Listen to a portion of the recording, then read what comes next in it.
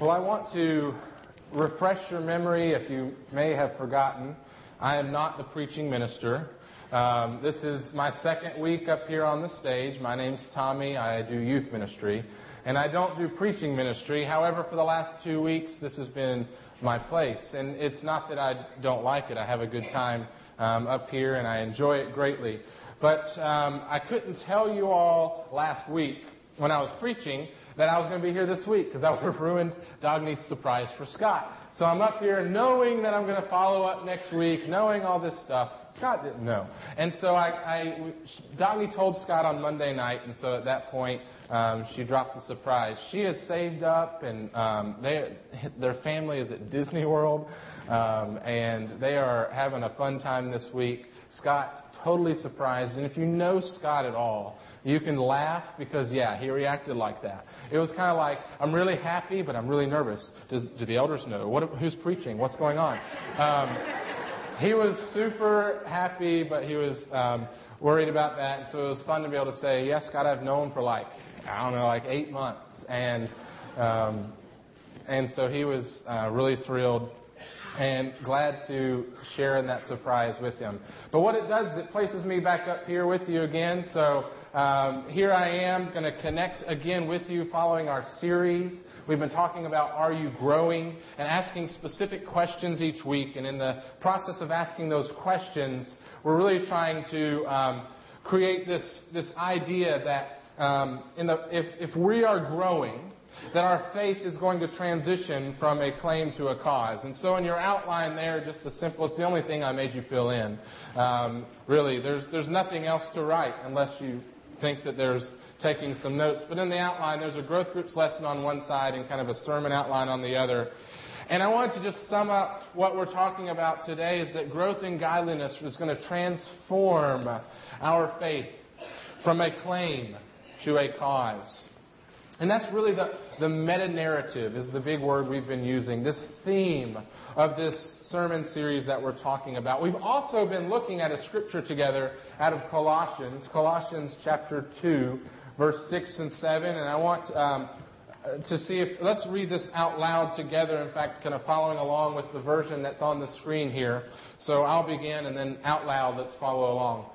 So then, just as you received Jesus as Lord, continue to live in Him, rooted and built up in Him, strengthened in the faith as you were taught, and overflowing with thankfulness. You would think, and let me just go ahead and for the sound, the AV room, in their defense, I forgot to tell them to put that up there, so I'm over here texting them. Please put up Colossians 2 on the screen. So they just did that. That's in their defense. Otherwise, it would have all been on one screen.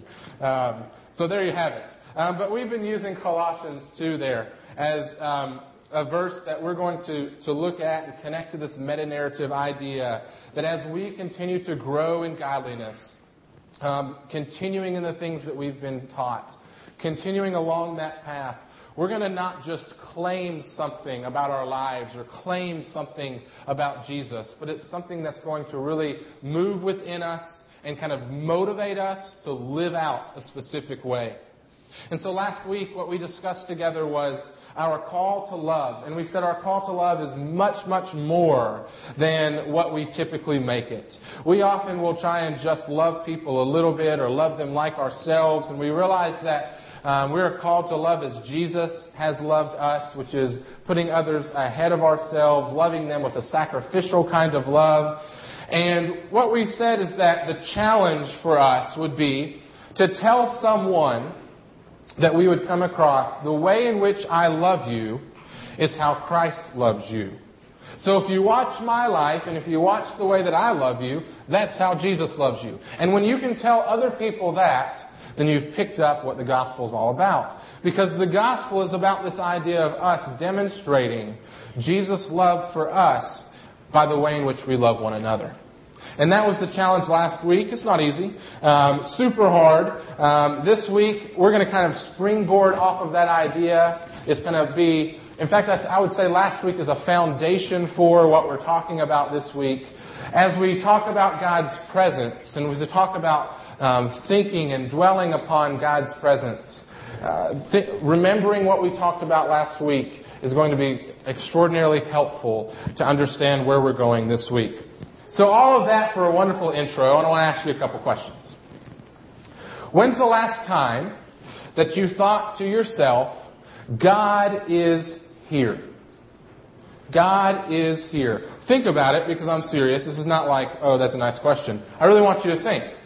When's the last time you remember thinking, God is here? In other words, when's the last time that you remember noticing that God's presence was where you were? Maybe it was in the woods. Maybe it was in church. Maybe it was at the Grand Canyon. I don't know where it was. Maybe it was at the birth of a child. Where did you realize or think last that God's presence is here? Because here's the truth. The truth is that for most of you, the great majority of you, at some point in your life, you've experienced God's presence. And you've encountered the presence of God in such a way that it has caused you to kind of come back and to be here at this moment. In fact, your participation in worship today is most likely because at some point or at multiple times throughout your life you've experienced God's presence. But in asking that question, the second part of the question I want to ask is how often? How much do you notice God's presence? If you were to say, fill in the blank amount of times per day, what would that be? Fill in the blank amount of times per week. Fill in the blank amount of times for your lifetime. How often are you aware of God's presence with you? Now, what I'm not asking if you've had some mystical experience. This would be fun if you're into that. Do a Google search for God's presence or sharing about God's presence. You'll come across some really interesting stories. People want to share about how maybe they've died and then they went up into heaven and saw some light and then boom, they came back to life and they want to tell all about who God is. Now, I don't know if that's true or not. I have no idea. But what I'm not asking about is if you've had some mystical experience where you've been carted off in a dreamland to God. Whether or not that's the case, I'm not saying it's not real. I'm not saying that can't happen. Who am I to say that God can't do that? Much of our Scripture was written that way. I'm not asking about that necessarily. And I'm also, secondly, not asking about an emotional high.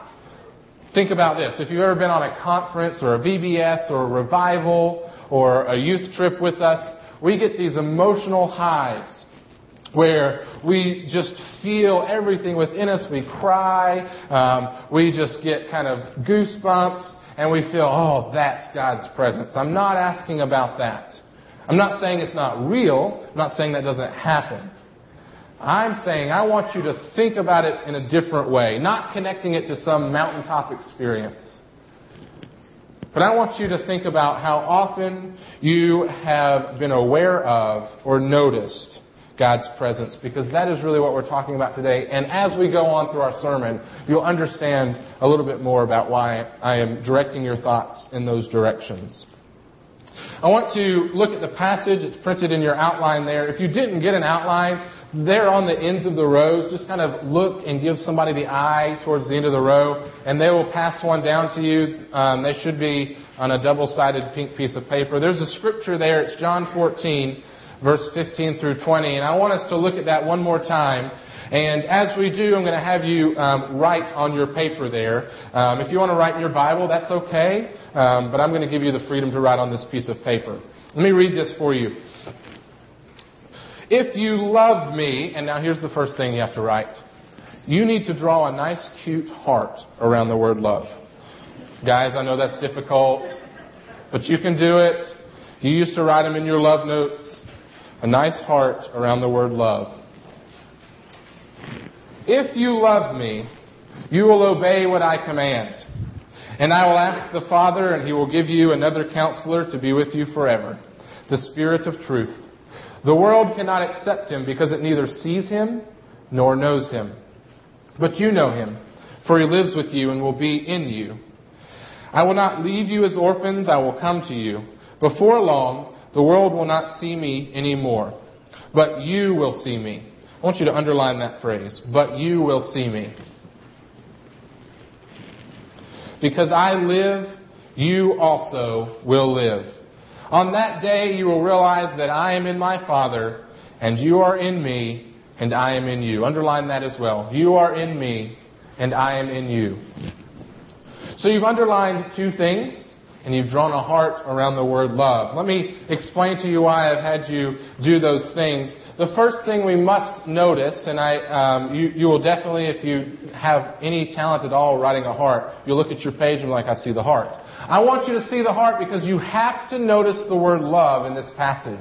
It creates the foundation. It creates the basis for the rest of this passage here. And so when we highlight this word love, what I want you to understand is that God's presence goes hand in hand with loving God and with living a life consumed by the love of God. And we'll talk a little bit more about that as we go on. The second thing that I had you do is underline two phrases. And those phrases are powerful phrases. So how do you read them? Look at the phrases we've underlined together. Think about what's spoken by those phrases. But you will see me. You are in me, and I am in you. I want to ask you if you've unknowingly added words to that. Here's what I mean. Have you added additional thoughts to these passages, to these words and statements that Jesus is saying? Have you added words such as, you will see me when you arrive at church, and then when you leave, I will still be at church? Have you added phrases like, you will be and dwell within me, but when you sin, I'm kicking you out? Have you added stuff to this? Now, I'm kind of being silly, but I want you to think it seriously. Have you added stuff to what Jesus has said? Now, it happens unknowingly. We layer stuff on there, and we diminish the truth that's in these phrases. But what I want you to do is I want you to read those phrases as purely as they come. Because we need to understand this morning, and I want us to take a moment and let it sink in, that the King of all creation is not only with us. We're not only in the presence of God, but Jesus in spirit, the most holy one to ever set foot on the planet. The Savior of the world, Jesus, is in us. In this place and in us. I want to give you just a couple moments to let that sink in.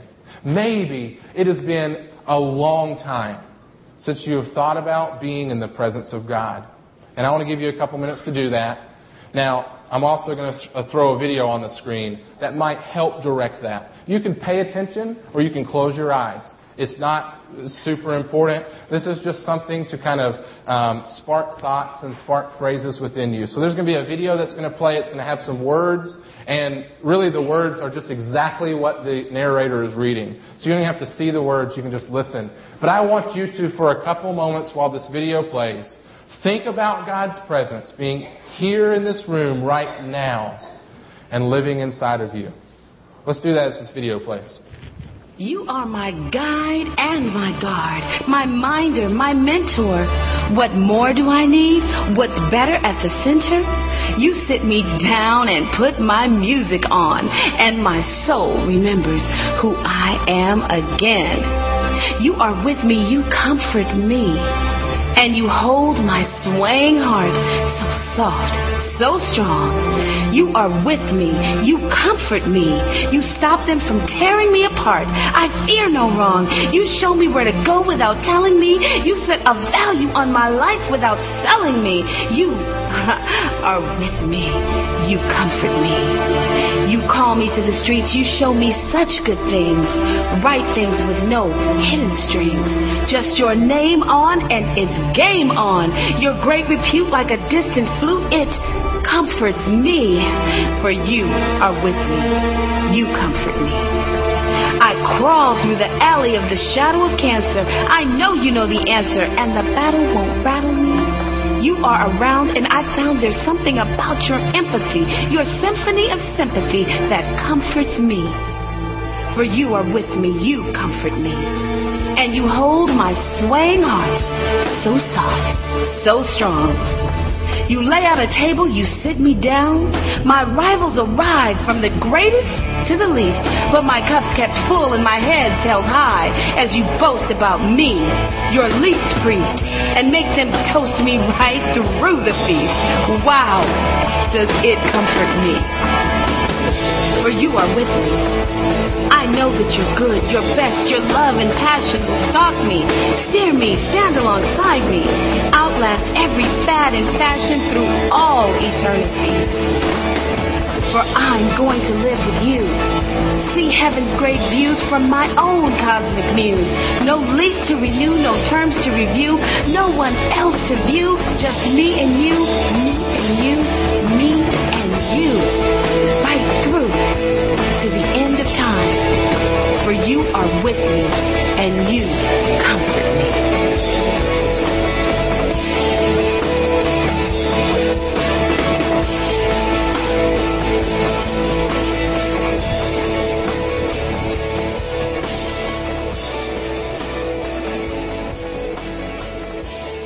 Now, you might not hear another thing that I say, but if you understand that God is with you, that God's presence is here, that God's presence is among us, that's what I want you to take away today.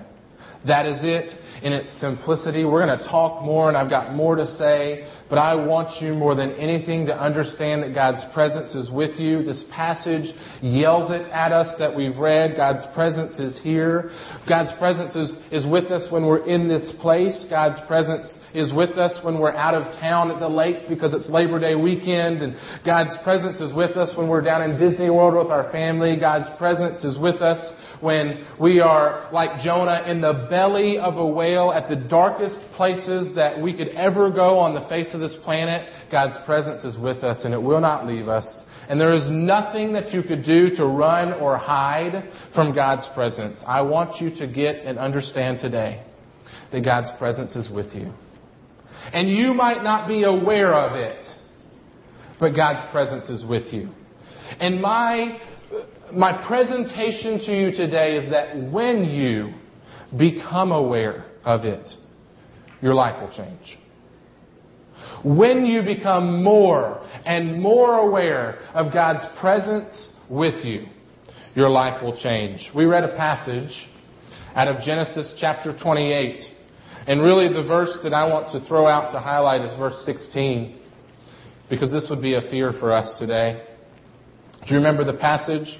Verse 16 in Genesis 28 says this: "Surely the Lord is in this place, and I was not aware of it." I wonder how many of us would find ourselves kind of holding up that phrase. How often in your life would you find yourself holding up that sign? I had one of my students make a sign for me. How often would you find yourself saying, "Surely God's presence was in this place, but I was unaware of it"? Think with me, seriously, I know this is silly, but seriously think with me. If you carried around at all times, everywhere you went, a sign, and on that sign it had either the question mark because you were unaware of God's presence, or it had a cross, and that's just a little representation, it's a little sign, that you're aware of God's presence. Mindfully aware of God's presence. Everywhere you went, it either showed one side or the other. You were either aware or unaware. I want you to think, really, what would your sign look like? Right now, what is your sign? Is it this or is it this? When you leave and you're at lunch, would your sign look like this? Or would you walk into the restaurant like this? When you're at your job and you're logging into your computer or your workstation or you're clocking in, are you thinking this or this? Are you aware or not? What sign are you declaring by what's going on? Because the truth is that when we become aware of God's presence, it changes our life. I want to tell you a story about a guy who took this concept very seriously. And I'm just going to kind of prop this up somewhere. I'll prop it up right here. That's a nice spot for it.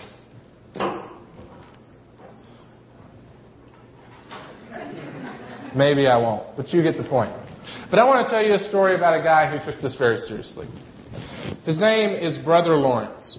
And he was a 17th century man who lived in France. His real name was Nicholas Herman. He took on the name Brother Lawrence because basically here's his deal. He was poor. And when you're poor and you don't really have, when your next meal's going to come, what do? Well, what he did is join the army. Because he knew when he joined the army, they were going to provide food and a place to sleep. So he joined the army. Well, then after kind of his military time is up, he's thinking, what do I do? Where can I go? And he has this experience where he's sitting under a tree and he kind of encounters God in a real way. He says, I'm just going to try and spend my life with God. He goes and he joins up with the priory, which is kind of like this community of religious people. A lot of times there's monks and sometimes lots of other people living in this community. But basically what he does is he doesn't become a monk. He just goes and lives with a whole bunch of religious people. He's a layman. He's not a teacher. He's not a clergyman. He's just an ordinary dude who comes and joins a priory to live. And what that means for him is, again, he guarantees to earn his keep. Food and a place to sleep. And so Brother Lawrence, he takes on the name Brother Lawrence here as he joins that as a layman. And basically, for the rest of his entire life, he works in the kitchen at this priory. 17th century France, works in the kitchen. That's really the end of his story. The rest of his life. A little bit, he worked on sandals, repairing sandals, but he worked in the kitchen. He wasn't a great religious leader. Not many people knew who he was. But 400 years later, nearly 400 years later after his life, we still remember Brother Lawrence, and there are books written about Brother Lawrence, and I want to share with you why. As people encountered him, and they hung out around him in the kitchen, in the priory, they noticed something's different about his life. He lives with this peace that we just don't have. He has this wisdom that kind of just doesn't come naturally. What is it about him? People started coming to him for advice because they noticed the way in which he lived his life was different. They started to come and ask him for advice. Now, he's not a teacher. He's not a clergyman at all. But they would come to him and they would ask him for advice. It got the attention of some people far away. His reputation began to spread, and a cardinal from a different city sends over someone basically to interview and figure out what is it about Brother Lawrence that's different. So he sends him over to interview him. Brother Lawrence says, I'm really not interested in that. But they press forward. It's interesting because basically what happens is Brother Lawrence, and it's recorded in this book, he didn't write this book. But this is basically the scribe or the errand boy who the cardinal sent to talk to Brother Lawrence wrote this down, and this is kind of the report given to the cardinal. It says, Brother Lawrence kind of says, as long as this is not going to kind of be publicized for people, then I'm okay with telling you what's going on. Now, here we are talking about it. But what that indicates for me about his heart is that he's humble. He doesn't want, it's not like, look at my life. Let me write a book about the things I'm doing. That's not what he was about. They had to press him to know. And I'm glad that they did. What was his secret? What was the key to this man's life that had caused so much attention, so many people to notice? He had done two major things. The first thing he did is he made it a point to do everything that he did out of a love for God. Literally. This was his quote. It says, we can do little things for God. I turn the cake that is in the frying pan for love of Him. And then that done, if there's nothing else to call me, I prostrate myself in worship before Him, who has given me grace to work. Afterwards, I rise happier than a king. It is enough for me to pick up but a straw from the ground for the love of God. Love that quote. It is enough for me to pick up but a straw from the ground for the love of God. Literally, as he flips over a cake in the pan, he does it out of motivation of love for God. That's the first thing he did. Everything he did, he made it a point to do it out of the love for God. The second thing is he made it his goal to be mindful of God all the time. And not just kind of aware that God exists, but he wanted to converse with God all day long. His goal was to make his times of prayer exactly the same as the rest of his day. He didn't want to have these man-made, I have to pray at this time, to recall him to God's presence. He wanted to be in God's presence all day long. And so here's an extended quote. It's the one that's printed on your outline. And I want to read it for us. I worshipped him as often as I could, keeping my mind in his holy presence and recalling it as often as I found it wandered from him. I found no small pain in this exercise, and yet I continued it. Notwithstanding all the difficulties that occurred, without troubling or disquieting myself when my mind had wandered involuntarily. I made this my business, as much all the day long as the appointed times of prayer. For at all times, every hour, every minute, even in the height of my business, I drove away from my mind everything that was capable of interrupting my thought of God. And then there's a break and there's more written, and then the second paragraph comes later. He says, such was my beginning, and yet I must tell you that for the first 10 years I suffered much. The apprehension that I was not devoted to God as I wished to be, my past sins were always present in my mind, and the great unmerited favors which God did for me were the matter and source of my sufferings. Now I ask myself, am I really going to present and ask you all to do this? I battled with that question this week. Am I going to tell you that's what God wants you to do? Am I going to throw that out and say that's the challenge? I struggled with that because honestly, like you, I struggle with even being close to where Brother Lawrence is. And I'm not going to tell you to be Brother Lawrence because I don't think that's what you are called to do. But I am going to challenge you today to do one thing. I feel like I hope in challenging you to do one thing. You'll realistically grab onto it. And so here's my question. Will you, like Brother Lawrence, work toward a constant awareness of God? Will you work toward a constant conversation with God? Will you make it a goal of yours to do this? If you say yes, I'll make a promise in return. I will promise to you that if you will work to be more mindful of God's presence in your life, I promise you will grow spiritually. Now, I get asked that question all the time. Tommy, how do I grow spiritually? Want to grow spiritually. It's a question I ask all the time. Here's one of your answers. I promise, if you will work this week to be more mindful of God's presence, as you come next week, you will have grown spiritually. I guarantee it. Now, I want to give you one last illustration, and then I'm going to close. My daughter's name is Hannah. She's 2 years old. That's a lot of fun. I'm learning about all of the fun things that come with the 2-year-old. But she learns and she grows, and we can literally see that take place if you've ever watched the growth of a young child.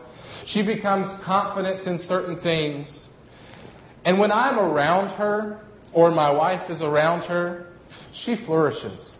We can teach her about letters, and we can teach her songs, and we can teach her that toys go in this place, and that we can't do certain things, and we have to do other things. And when I'm around her and instructing her and teaching her, she flourishes. Now the crazy thing, when I leave the room, she does the things that I don't want her to do. We know that if it's quiet for like 10 seconds or more, she's probably doing something bad. And so this is the way she is obsessed with changing her baby's diapers, baby doll's diapers. I guess she watches us do that with Elijah. And so she loves to kind of mimic that behavior. Well, if you've ever bought baby wipes, they're really expensive. And she loves to just pull every single one out of the thing. And then, so like instead of using one baby wipe for the baby, there's like a stack of them this thick, like laying on top of the baby doll. And I know when it's quiet that she's doing that, and I come in and my presence back in the room, and I say, Hannah, no, that's not correct. And she throws herself on the floor. I'm so sorry, Dad. I don't know how to deal with my disappointment. I don't want to make you mad. I wish she said those things. But she doesn't. But what I know from psychology is that she's dealing with that disappointment of disappointing her dad, and that really that's more why she's crying than just being caught. She wants to please us. And now if you're smart, you already know where I'm going. You do. Because when we're in God's presence, we flourish. He directs us and He leads us to the things that we need to be involved in. We grow and we blossom in our spiritual life and in life, and we live it to the full. And when we leave God's presence, when we kind of ignore the fact that He might be with us, we start to do things that are just totally not right. We get so worked up, kind of pulling things out over and over and over and over. And then we see God's presence again. And we're like, oh, no, I disappointed you again. When we're in God's presence, we flourish. Just like my daughter does. I just want to ask you that if we know and realize that it is God who empowers us, and it is God who leads us to a full life, and it is being aware of Him and being in His presence, and we know that He doesn't leave us, that we can't hide from Him. You know, we're talking about Jonah in our youth ministry, and we said that it's funny how Jonah ran away from God like he was playing hide and go seek. And he tried to get away from God. And I said, have you ever played hide and go seek with a toddler? Play with my daughter. It's fun. She goes like and hides like this. And she's like... And you're like wandering around, where's Hannah? If you've ever played, you know how that goes. You have to pretend like you don't see them. You know, we do that to God a lot. We try and run and hide and we pretend like He's not there. We go home and we pretend like His presence is just here. How foolish. We're like a toddler who thinks they're hiding and hide and go seek like this. Where's Tommy at? God's not doing that. And God didn't do it for Jonah. God went and just sought him out. And God's doing that for you. And the question is whether your sign this week, whether when you walk around is going to look like this or look like this. Every moment of your life, one of these will be up. Which one will it be for you? That's the question. Which one? I promise you, you will grow.